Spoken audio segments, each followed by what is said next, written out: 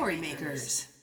I'm Angie Powers. I'm Elizabeth Stark, and this is Storymakers Show. And today on Storymakers, we're going to talk about back to the basics. All right. What that means for creativity, survival, just life right now. Okay. But first, Angie Powers, what are you working on? Mostly I'm working on staying calm. And how do you work on that? Sleeping. Where you're succeeding when you're doing that. I mean, yeah, I haven't been sleeping very well, though. So trying to sleep. Trying to sleep. Yeah. That's mostly how you've been working on it unsuccessfully. Well, I've gone through making a garden, then realizing that my garden is probably in ill health. Then realizing there's probably like lead in our yard. Then realizing, that there's so many people having such a hard time right now. So was that like causally related to lead in the yard? No, I also think that, there were definitely like a few things that have gone on and are going on in our sort of sphere that are not related to the shared trauma of the global pandemic, but we have other stuff happening. But they're related to the shared trauma of human mortality. Yes. That is still a shared trauma. It is true. It's interesting that something that is 100% normal and expected and not a shocking pandemic is also still completely traumatic. Mm-hmm. Like just even people dying ordinarily is just traumatic. It's kind of a human quirk about us. Yeah. Yeah. Well, we're off to a laughingly good start here. But no, these are serious times. What's going on? Is something going on? So what are we talking about today? Well, first we're going to talk about what I'm working on. Yeah, what are you working on? Oh my gosh, so I'm back editing, right? So I had several people read the manuscript, and I got interesting, different notes. Partly I've had so many people read it that I'm kind of recycling people, which is challenging for people because they have No one likes to be recycled. They have to give notes on, how it's different, which is never exactly the right thing. But they're brilliant and lovely and kind-hearted and generous, so I hugely appreciate them. And so I am back in, and it's interesting again because it's always hard to get notes. I mean, we've talked about this in a different episode, but I think the thing you always want is it's done. It's done. It's done. Congratulations. How did you do There's that? nothing else that you could possibly do to make this any better. I couldn't think of anything. I was so absorbed from the first page to the last, I forgot to make notes. Mm-hmm. Yeah, that's and that is not unreasonable to want. Yeah. And that has never happened to me. That experience with the reader. And the truth is when you're hired to read something, you would, or asked to read something, like you feel it's your obligation to come up with something brilliant and helpful. So you're not going to just anyway, whatever. The point is the more cogent, hopefully, point coming down the pike here. Any minute. And right, it's about to, is it's hard to get notes, even if that's exactly what you wanted, asked for, and need. And I went through the slump of, okay, I have some things I have to address. And then I started grappling with them. Mm-hmm. And, the problem with the things you have to address is you don't know how until you grapple, and you don't know, and then you realize. And so anyway, so I'm back in the really exciting thing. And I guess the good thing is that I'm tracking how this all happens. So when I get depressed, what part I like, which is the challenge, which is the part where I'm fixing it, where I'm engaged, where I'm, kind of mustering all my resources and looking at books and looking at craft and looking at, and editing and whatever. And I love that part. So I'm kind of enlivened again as I struggle, but with it in my control. Then I pass it off and I get depressed. So that's where I've learned, just like this month, basically, to like pick up the next thing and dive into it and get to my happy place with some other project. Right. So that's me in a not nutshell. Okay. So today we were going to have a conversation. You've got some rules that you would like people to live by. No.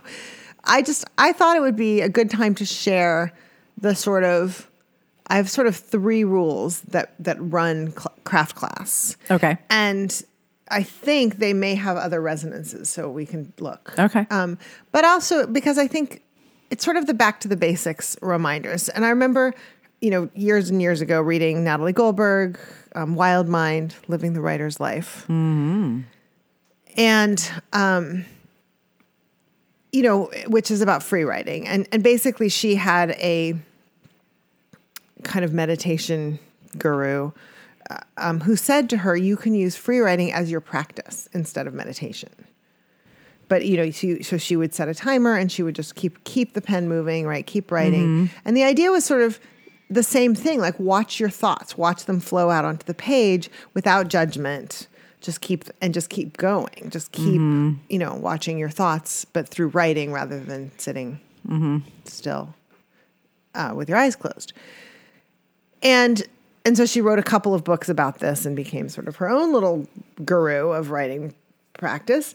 And everyone needs a guru, right? And she said somebody said to her, is there something new? Like is writing, and especially when she came out with the second book, it was like, well, is writing practice old hat? Like what's new? And she was like, that would be like saying, meditation is out, standing on your head is what's in now, right? And it's in fact, having your really basic practice kind of keeps you sane. And she says something like, which is unusual for a writer. Little did I know.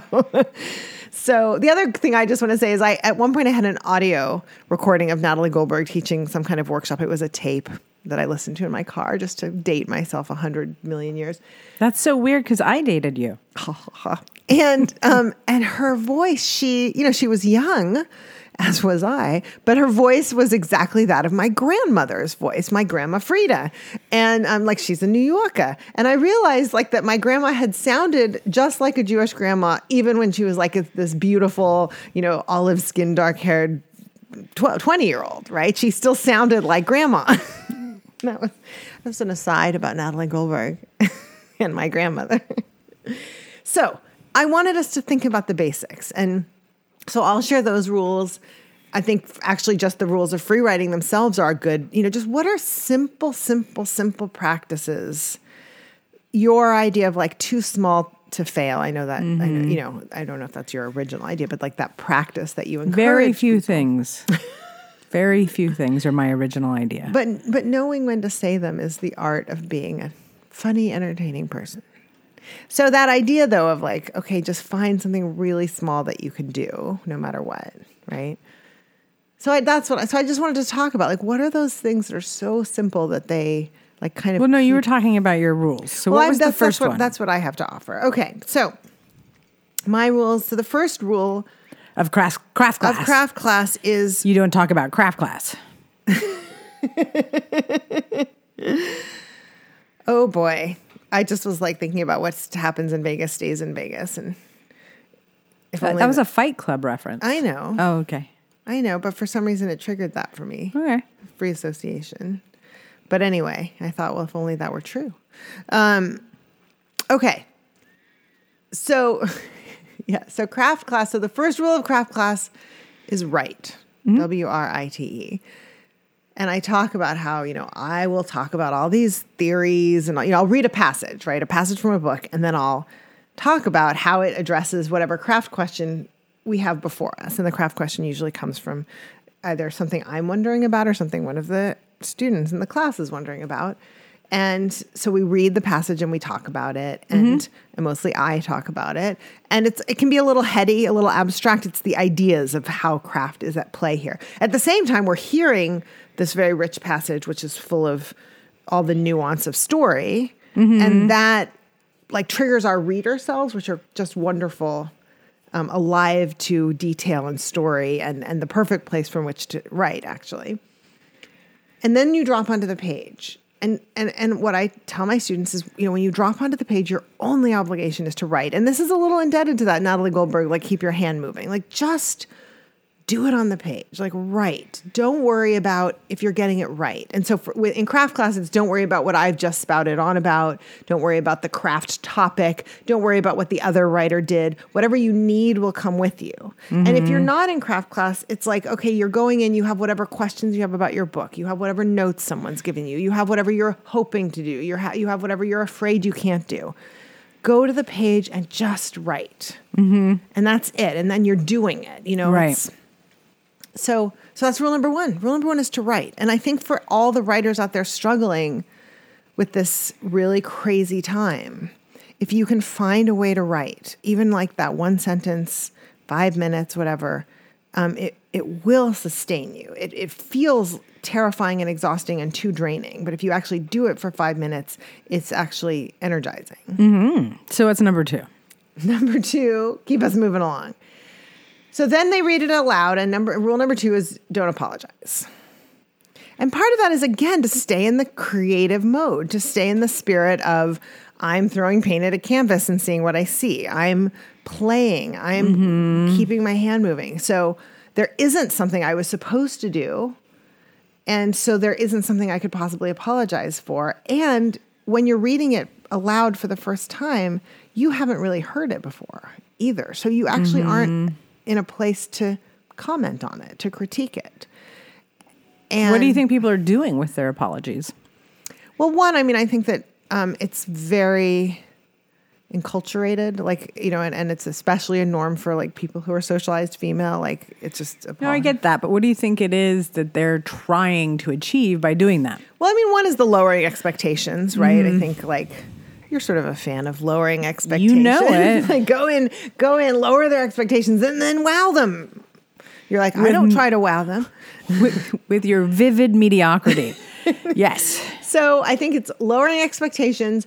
And also I think reading aloud implies you have the right to take up space and you have some value. It claims a certain kind of value to read your work aloud. And so I think people are trying to say, I'm not really claiming that value. I'm countering the value claim of reading aloud by apologizing. Right. Okay. Yeah. So and none of that is helpful in the creative process at all. No. So, but for people, because we're talking about where this might exist in other contexts. So for people who are in a different context where they are maybe writing by themselves in a cafe, where or not in a cafe anymore, like in their garage maybe, or in their garage, where we are right now. Yes, welcome to our garage. With the door open and some neighbors walking by at a extreme social distance. Yeah. So heading back to that, you were like, how would that help So people? yeah, in another context, does it require other people? Does it require reading out loud? When you think about that don't apologize piece, at what point does that kick in? Well, I think it's right away, because I think that we tend to do a version of this with ourselves. We're not as polite. We're not saying, I'm sorry, this isn't very good, or I should have, whatever, I didn't, But we are usually coming to our raw, fresh work, our brand new ideas, our brand new scenes with a voice of criticism. And it's not really what's needed so try not to, we talked a lot about like the practice of writing, like practicing an instrument or practicing a sport. There's no expectation that everything you write should be publishable or should be published. And so again, it's just like apology isn't even the right context. And I think there's something interesting there about, for me, that is when I think about sort of developing a sort of minimum viable product. And I think there is something when you're in a group of people and you're going to read, which is what you do in craft class, right? And I think there's something hugely positively self-reinforcing about that practice. Yeah.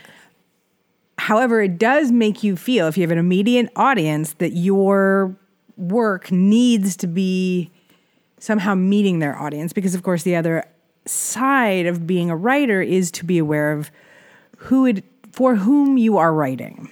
Yes. And so knowing that not everyone in that room is by definition going to be your reader, I think people have an urge to also apologize because free writing is not the exercise that holds the reader in mind, and it shouldn't be. And yet, I will say that one of the things that I think ramps up the quality of the writing in craft class is exactly that audience. Is that it's like getting up and doing improv in front of an audience, right? The audience just charges you with energy, and so.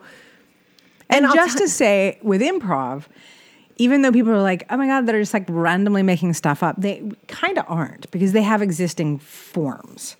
And so they practice, making these interesting connections and doing these other things, but they absolutely practice before they get on stage. And they absolutely have a set of tools for taking that one prompt and moving forward. Well, and I think that's great for writing and for filmmaking and for anything else too. I mean, I think that's exactly the thing about having a creative practice is it has a form. So, I mean, in my rule, Just Write, is in a way a form. It's kind of my abbreviated version of sort of the rules of free writing. Right.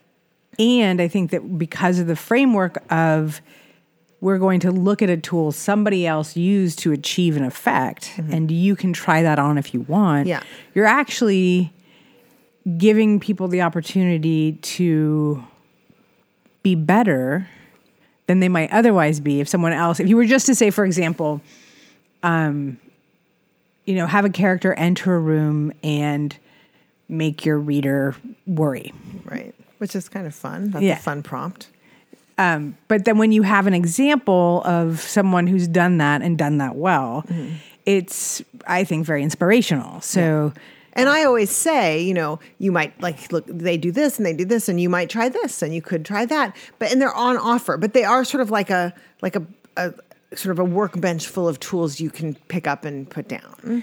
Right. And I think what I was trying to get to is that spirit of experimentation. Yeah. So that I think sometimes for myself, I can't speak for anybody else, but a lot of times when I have been free writing in the past, I will get sucked into journaling. Instead of actually creating something, I will end up writing all my feelings. And those are beautiful and wonderful, and I accept them all. And you don't apologize. And I don't apologize for those. And at the same time, it's a different skill set. That's a different activity. This occurs to me, and we can talk about it. I don't know. But that the other side of not apologizing is in some ways not allowing people to lower the expectations. I mean, on the one hand, I really mean it to radically lower the expectations. Like, we're just experimenting. We're just seeing what happened. And I will say to people who wants to find out what happened on the page, and read out loud, right? So absolutely that part. And the flip side is you don't get to apologize. So you're there and you are sort of like singing in public. And if you can't apologize, then the alternative is to do the best you can and then to accept that. Right. So it's kind of, it's not just, it's not lowering expectations so that you can do less than your best. Right. It's lowering expectations so that you don't wait to start trying to do your best. It's your public, not perfect. Right. It's like, do the best you can right now. Don't apologize for the fact that you're not where you're going to be if you start right now and keep going. Yeah. All right. So the last rule. Yes.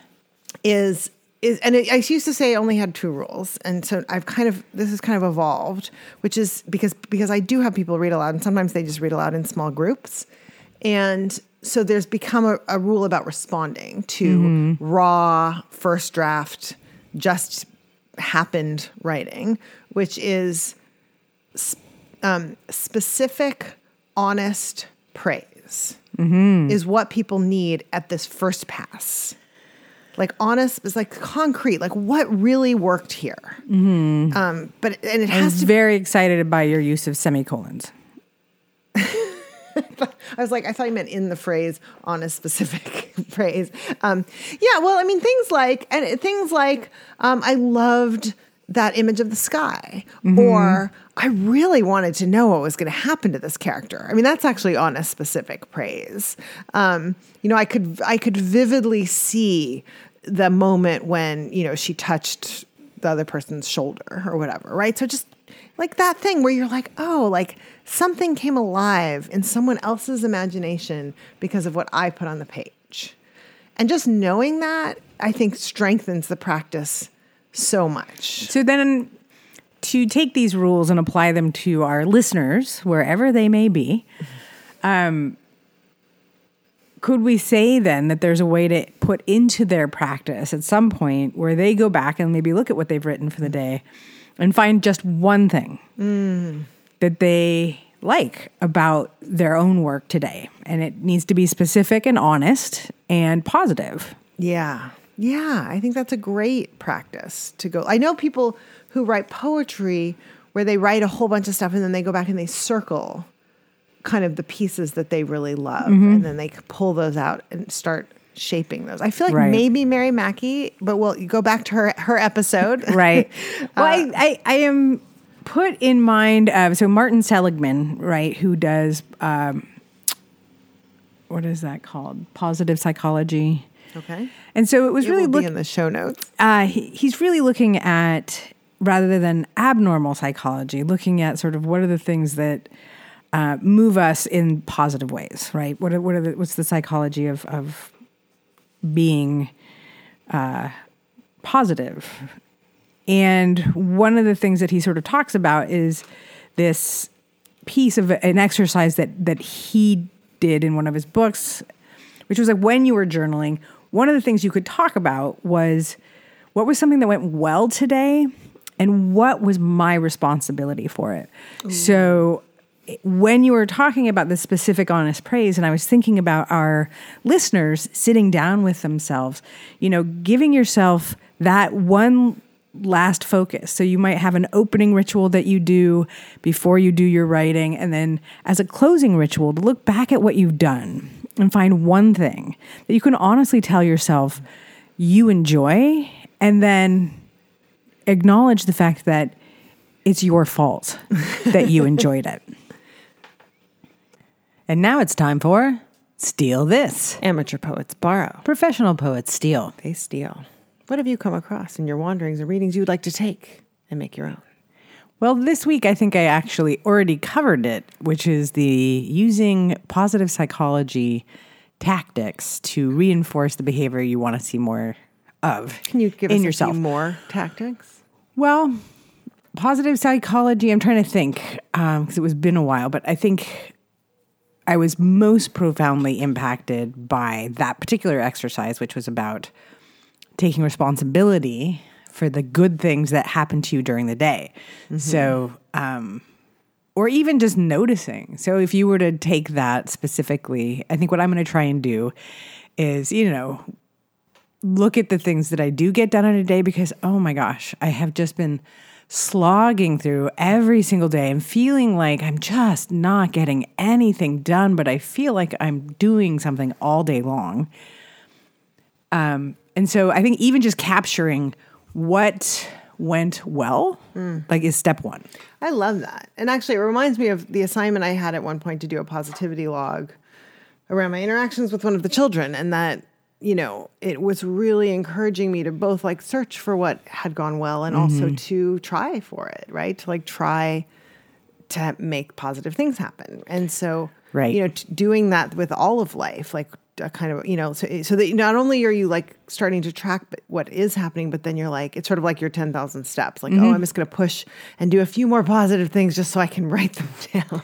And I think it actually, because it's so easy, we kind of default to everything that's gone wrong when we write in our journals or we capture things.